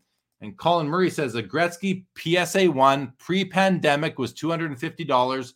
Now in the dip, $700. Yeah, and Colin, I remember PSA 1 Gretzky O-Pee-Chee rookies selling for like $1,000 to $1,400. So now they're down to $700, which is like half of the high end of that. Yet they're still up almost 3x what they were at the end of 2019, early 2020. Hobby's doing fine. Back to my when Needham, says that my thoughts on how I was so wrong. I wasn't wrong. I just wasn't as right as I thought I was, but I wasn't wrong. And we're at the bottom of the comments. We're an hour and a half into the episode. It's been great so far, Mark. Great engagement from the chat. Go ahead. No, I was just saying it's been a great hour and a half. It doesn't even seem like it's been an hour and a half. I know it feels like 10 minutes to me too. It's a fun one, man. You're a great guest. Let's talk a bit about shows and the state of card shows right now. We were both at the Burbank show. We were both at the Del Mar show. I was at the Vegas Industry Summit card show, followed by the summit itself. There was the Las Vegas card show the weekend after. I did not go to that. I'll be at the Montreal show the end of this month. I'll be at the Toronto Expo the middle of November. One of the narratives that I'm picking up out there on social media is that there are too many shows. It's just being spread out too much. some cities you can go, I think in like the Florida area, maybe in Georgia, here and there can be 3 shows going on in the same city on the same weekend. And is it just too much? Now that might be too much. Should these organizers be working together? Should they be strategizing together? These are the narratives I'm hearing. What are your thoughts right now, Mark, on the current state of card shows? I definitely think that promoters should work together as far as planning their shows. Because if you go back to back to back to back weekends, it just makes it tough on everybody. It makes it tough on people who want to go to buy, people who want to go to sell, people who are selling to trying to replace and update their inventory for the following weekend. So when they go there, they have fresh product. It's not that easy. So so to answer your question, yes, there are too many shows here in Southern California. As Rob, the card father, likes to call it, the epicenter of the hobby, I strongly agree with that. We have shows and shops that we can go to on a daily basis that can provide us with inventory. But when you start going to the shows, if you go to a show on a Wednesday and you go back on a Friday or on a Saturday, they may not have had time to change out their inventory, and it makes it's bad for the buyers who are going there because it's the same stuff over and over. Yeah, that makes a lot of sense to me. And, one of the, listen, I met Kyle, I think his name is Kyle Robertson, who runs the Dallas show. I met him at Del Mar. He was there, popped into the tag booth, said hello, got to meet him. And I'm just so impressed with what he's built there as far as building the Dallas show up to be something that is, talked about it with the same sort of admiration as the National is. And I think the Burbank show went from 0 to 60, achieving that sort of status as well after one show and how successful it is. But comments that I've also heard is that it happens too often. Once every 3 months is too much for that show. Maybe it wasn't in earlier this year, last year, but is it too much now for that show? And I've never been to it, and I'd love to go to it. And Sean Price, who was on with me on Thursday night for the PWCC premiere episode, mentioned he's never missed a Dallas show. He loves it. It's to him, it represents the hobby because it's where he's comfortable. He knows all the vendors. It's a comfort zone for him. He'd hate for it to go less frequent, probably. But that's kind of all besides the point. Nonetheless, I think card shows are super integral to the hobby because that is where we actually put our phones in our pockets. I mean, unless we're comping, we put our phones in our pockets and we talk to people and we get to really feel the energy in the room and put our, kind of gauge the temperature of the hobby, make those relationships, do networking, build relationships. Maybe you don't get a deal done with somebody, but you get something done with them the next time. All these different things. I think card shows are the epicenter of the hobby. If I can just kind of steal a line from Rob Veras. And to me, that is where I have the most fun, at in-person card shows. How about you? Yeah, I totally agree with that 110%. I am a people person. I love talking to people, engaging in conversations, buying, selling, trading in person. I buy a lot of stuff online too, because we just don't have access to it at every show here because there's only so much inventory in every state and that. And I think that in-person stuff is the way to go. I mean, you get to see the card, you get to look at it, you get to touch it, you get to feel it, you get to examine it, inspect it, whatever you want to do before you purchase it. And then it doesn't have to get sent off to an authenticator. It doesn't have to get sent off to this. Like, you're walking out of the show with this card in your possession. Yeah, there's going to be no excuses on eBay asking people to cancel your bid or the cards getting lost in the mail. They are maybe the most liquid platform we have in the hobby where, if there's a show that day, you can just go there and probably find someone to buy you out of your stuff if you're willing to sell it for the prices they're offering. Yeah. But that's what's great about the National, the Dallas Card Show, Burbank, the Union Marketplace, Del Mar Show. That's what's great about those shows. It brings in such a wide array of dealers from all over the U.S. that it's like a big pond to fish from that you don't get to see every weekend, like at these weekend shows that happen. Now, eBay is a great buyer's market. I buy a lot of stuff on eBay. I've bought stuff and actually resold it on eBay too, because people ran an auction and ended at a bad time. I bought it, put it in my eBay store, and actually sold while it was still on the completed listed board at what I paid for it. So how relevant are comps? You know what I mean? Like if somebody looked back to see what the last one sold for, why would they buy mine for 30% more? If all we did was pay last comp, card prices would be flat forever. So Yesterday's price is not today's price, and that's exactly. Yesterday's price is what the people who were fighting for that card paid. Today's price, there could be new people looking at the card. Yeah. It's if you are not ever willing to pay over comps, I think that you're not part of the future success of the hobby. If all you want to ever do is pay under. Now back to liquidity at card shows. Nowadays at card shows, something new, and you mentioned early, Mark, with all the repack products and people doing, whether it's the Hit Parade product from Dave and Adams, or Brian Gray and Leaf putting out repack products, or all the group breakers or the whatnot sellers doing them now. I mean, they are setting up at card shows, advertising the percent of comp that they are paying, and you can go liquidate your inventory if you want, your collection if you want. There was one guy I met at the Del Mar show who knew me, was liked Sports Cards Live, had a really nice interaction with him, and thank him for being so nice to me.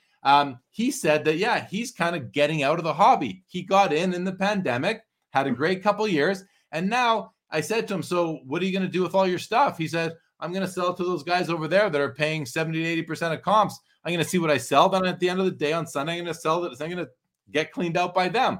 That's a strategy. Nothing wrong with it. Keeps the cards moving around, and those guys are going to buy them and put them back into the hobby one way or another, make a bit of money, stay in business. And that guy may decide, hey, I missed the cards. I missed the hobby. I'll start from scratch again. People start from scratch in this hobby all the time. I hear stories like that a lot. I think repack products are awesome for the hobby because it keeps everybody in the game. You're not limited to just 1 year, one sport, one player. Like you could get anything, and your options are endless with repack products. Very true. All right. Jerry answered the question, what he considers mainstream. He says, I focus on minor, junior, college, and international hockey team sets. I am almost always finding new items to collect, even though I've been collecting for close to 40 years. See, I am always finding new things to collect. There's always new things to collect in this hobby. There are always more cards to buy. Thanks for clarifying, Jerry. Chris says, if we could only get print runs released, that would be true transparency. Yeah, I've asked people like card company executives, why don't you release print runs? And it's to keep us guessing. It's so that we don't know these big numbers is what I think is the case. If you knew there were 1 million Mike Trout Tops Update or Luca Prisms, are you still going to pay that $300 for it? I don't know. LA Collection says people think the hobby is bad because cards are not skyrocketing every 2 seconds. Agree. Anyone who has been in the hobby for longer than 5 minutes since 2018. Pretty much true. Goes on to say, anyone who has been in the hobby for longer than 5 minutes since 2018 knows that the hobby is still super strong versus where we were a few years ago. Yeah, 100% agree with that. Mama Break says, I think promoters should definitely work together, but there's also much more value we can add to card shows like networking opportunities, workshops, big collections, showcases, entertainment, etc. She hits the nail on the head, Mama Breaks does right there, because in order to stay relevant, in order to keep card shows interesting, they have to evolve. And the Union Marketplace, which is the marketing arm behind the Del Mar Card Show, I believe, the promotions group led by Wiley and Alex, these guys promoted a show like I've never seen a show promoted before. I've never seen the sort of extra things going on the floor there was a lightsaber fight right in front of the tag booth in the middle of the day. It was a lot of fun. It had a whole crowd. It was awesome. The way that they promoted the sponsors and the vendors, I've never seen anything like it. They have to find ways to differentiate themselves, stay relevant, and it's a competitive landscape now, especially when there's more than one show in one city on any given day. You need to do something different to bring people to your show. Any comments on that, Mark?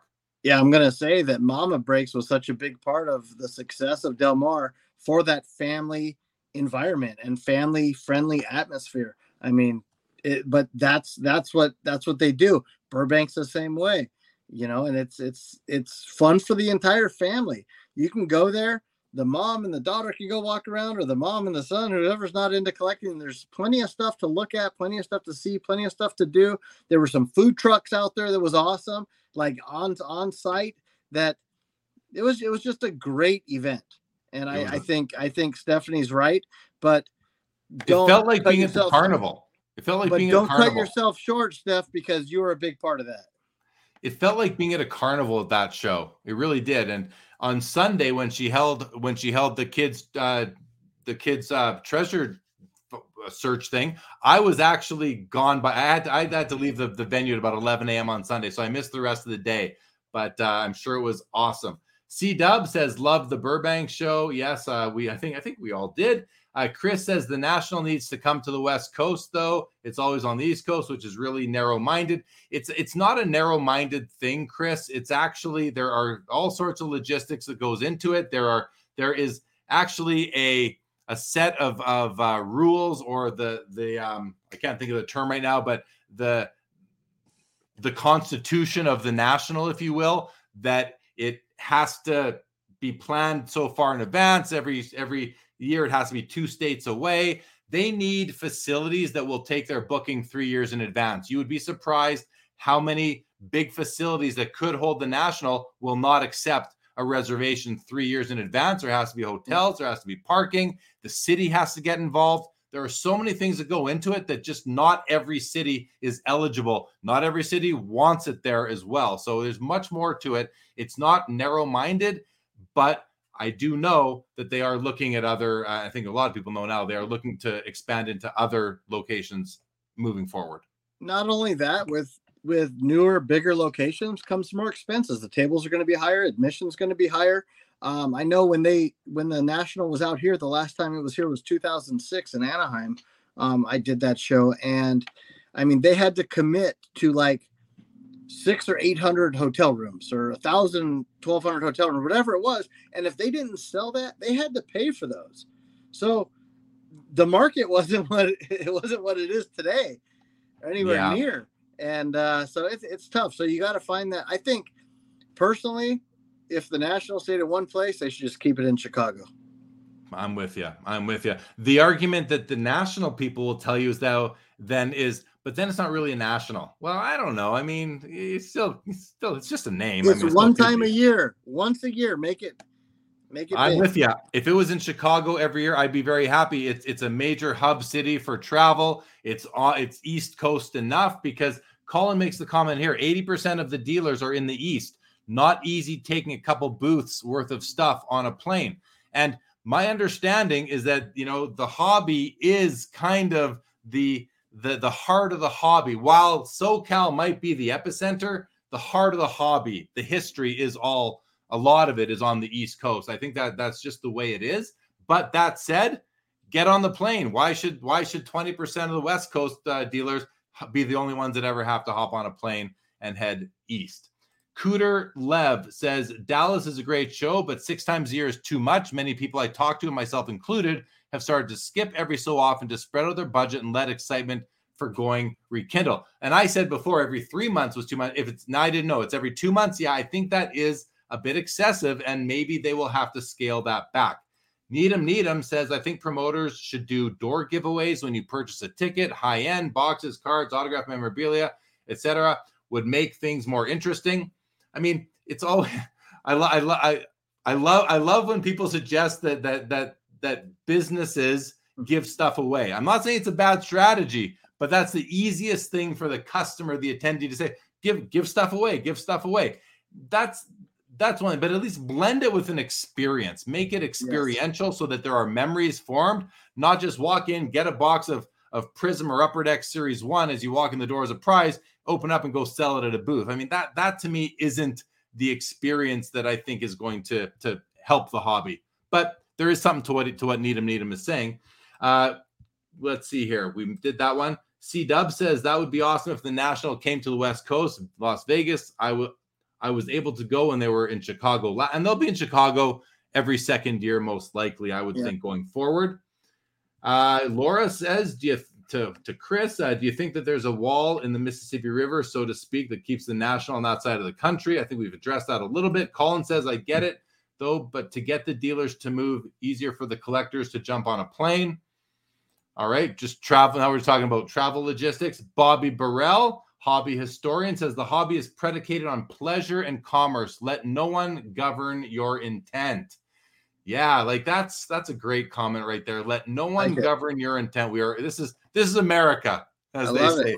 Even Canada is part of North America, so I can say that. Chris says it works both ways. I'm not flying to Chicago from California to try and trade, though, either. Yeah, no one. There's nothing in this hobby that's going to make everybody happy, so we just got to accept that right there. JP says, my experience with our local card show hasn't been so great. A lot of cards there are higher than eBay. One dealer doesn't even update the prices listed on his cards and change. Yeah, I mean, I understand how important eBay comps are for buyers, but it's not the end all be all. It's really not. Sometimes to pay more to buy a card in person, to be able to look at it in hand, to know there's no risk that you're not going to receive it, there's value to that. And maybe you got to pay a bit more once in a while. All right. JP says, I wish that there was something more professional here, like the shows that you were talking about. Yeah, maybe one day. Hey, and maybe you know someone who wants to start one up. Laura says, that's why Comic-Con will always be in San Diego. And Colin says, Cleveland is better. No, I think is what he's saying. The IX Center in Cleveland is probably my favorite national venue. It's an amazing building for the show. Never mind the Ferris wheel, literally right in the middle of the center. Now, I would like to say something, regardless of people's opinions on shows, and whether it be a big show, a small show, a weekend show, a mall show, the amount of work and time that goes into putting one of those shows on is ridiculous.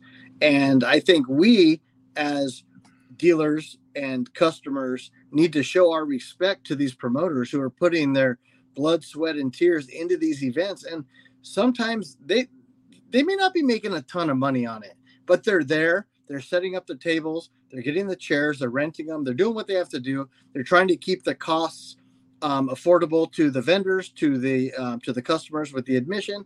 And I just think there's so much that goes into a show that people don't see that needs to be like more appreciated, I think.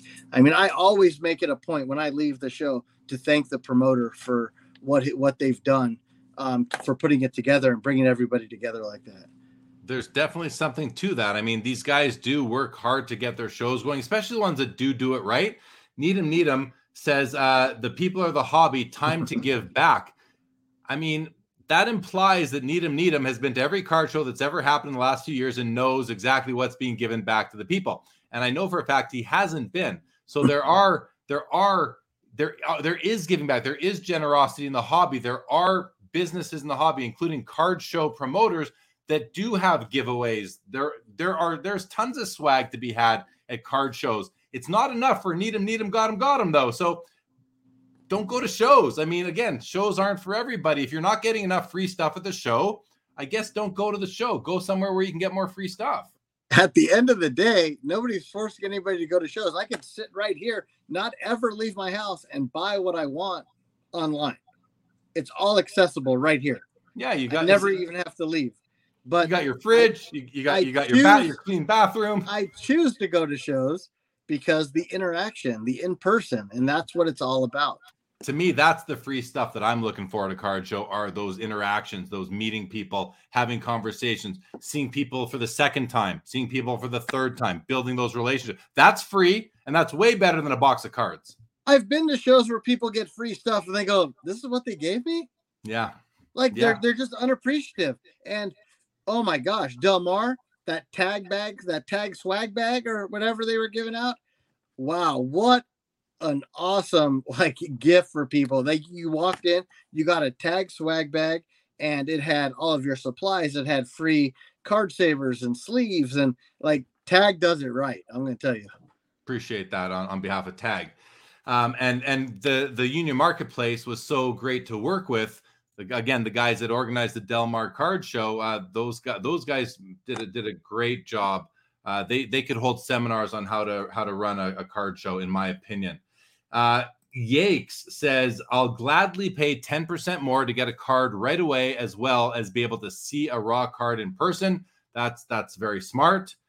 Chris C says, nothing wrong with having it in California once every 10 years or something. Just saying. No, but you have to be able to get that. You have to be able to get that reservation. You need the right. There's just so much more into it. But again, Chris, I do hear what you're saying. It would be nice. I'd love for the National to be in California. I don't know if it has to be, though. Why does the National have to be there? Burbank show is a great show. It's worth the travel to go to the Burbank show. It was for lots of people that did it anyway. So what's up, baseball card curmudgeon? Good to see you. And C-Dubs says, great conversation. I appreciate that, C-Dubs. Thank you, C-Dubs. Good to have you joining the channel here tonight. And Yakes just jumps in with a comment, says the National on the West Coast will never work, and I live on the West Coast. Maybe not. And Chris C says, do you guys think that Fanatics will bring back Topps Chrome football and basketball? Missed them both. What do you think? Any thoughts on that, Mark? I think they will. It's a very popular product. I think they should.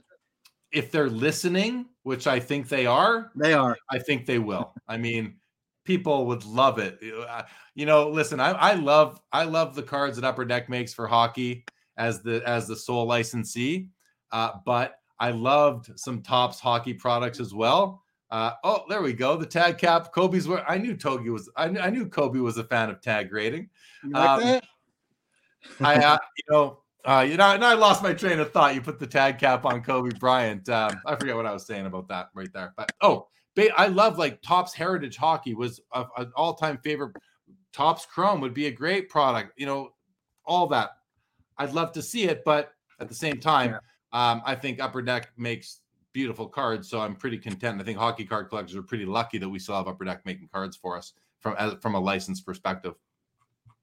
All right. I think we can wrap up. We're almost at 2 hours. We're an hour 52. This has gone by really quick, Mark. The chat, though, shout out to you guys tonight.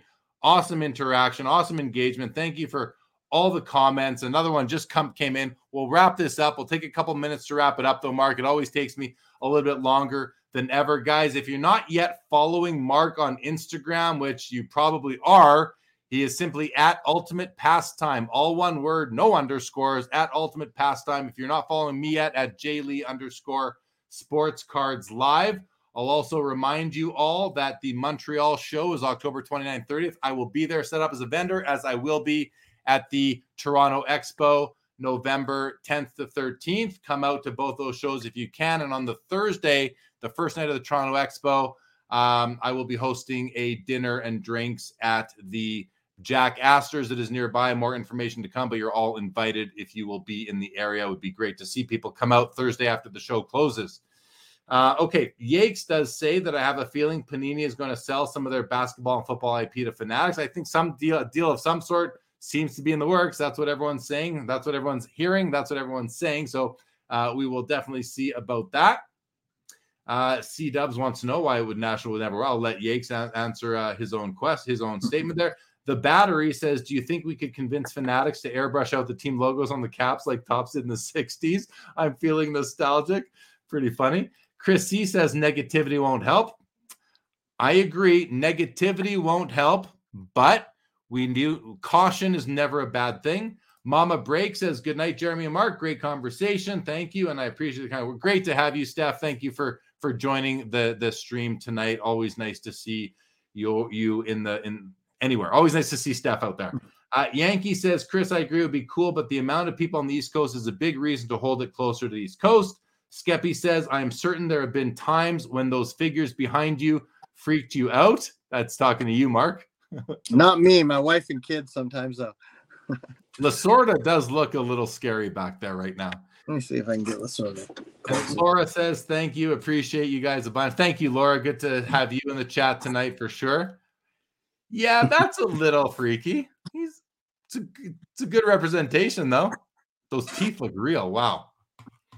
All right, Mark, I want to thank you for joining on a last minute basis here. We will have Wiley and Alex from the Union Marketplace on in the future at some point.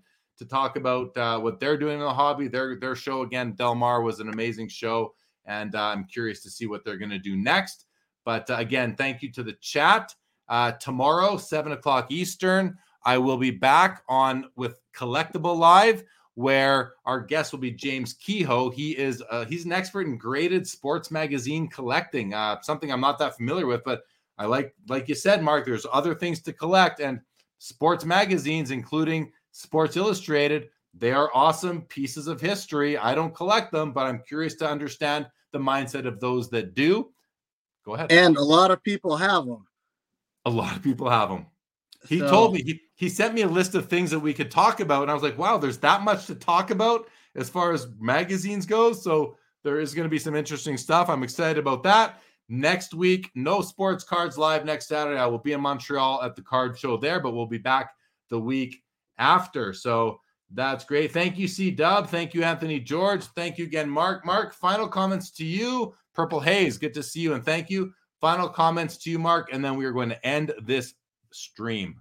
Yeah, I just want to thank you for having me on once again. I know this is about second or third time I've done your show for you, and what you do for the collecting community does not go unnoticed. And I want to thank you for that. And I wish you the best of luck from here on out, doing what you're doing, and don't stop, because the hobby needs you. Thank you for those kind words. I appreciate that, Mark. And you know what? I can say right back to you. You are such a positive presence in the hobby. Everybody that knows you knows that. So keep doing what you're doing. Bobby Burrell, thank you so much, and good to see you. And Bobby, we'll see you in Toronto in a couple weeks. Everybody, thank you again for joining us tonight. We'll see you again soon. This episode is over. Seeking the truth never gets old. Introducing June's Journey, the free-to-play mobile game that will immerse you in a thrilling murder mystery.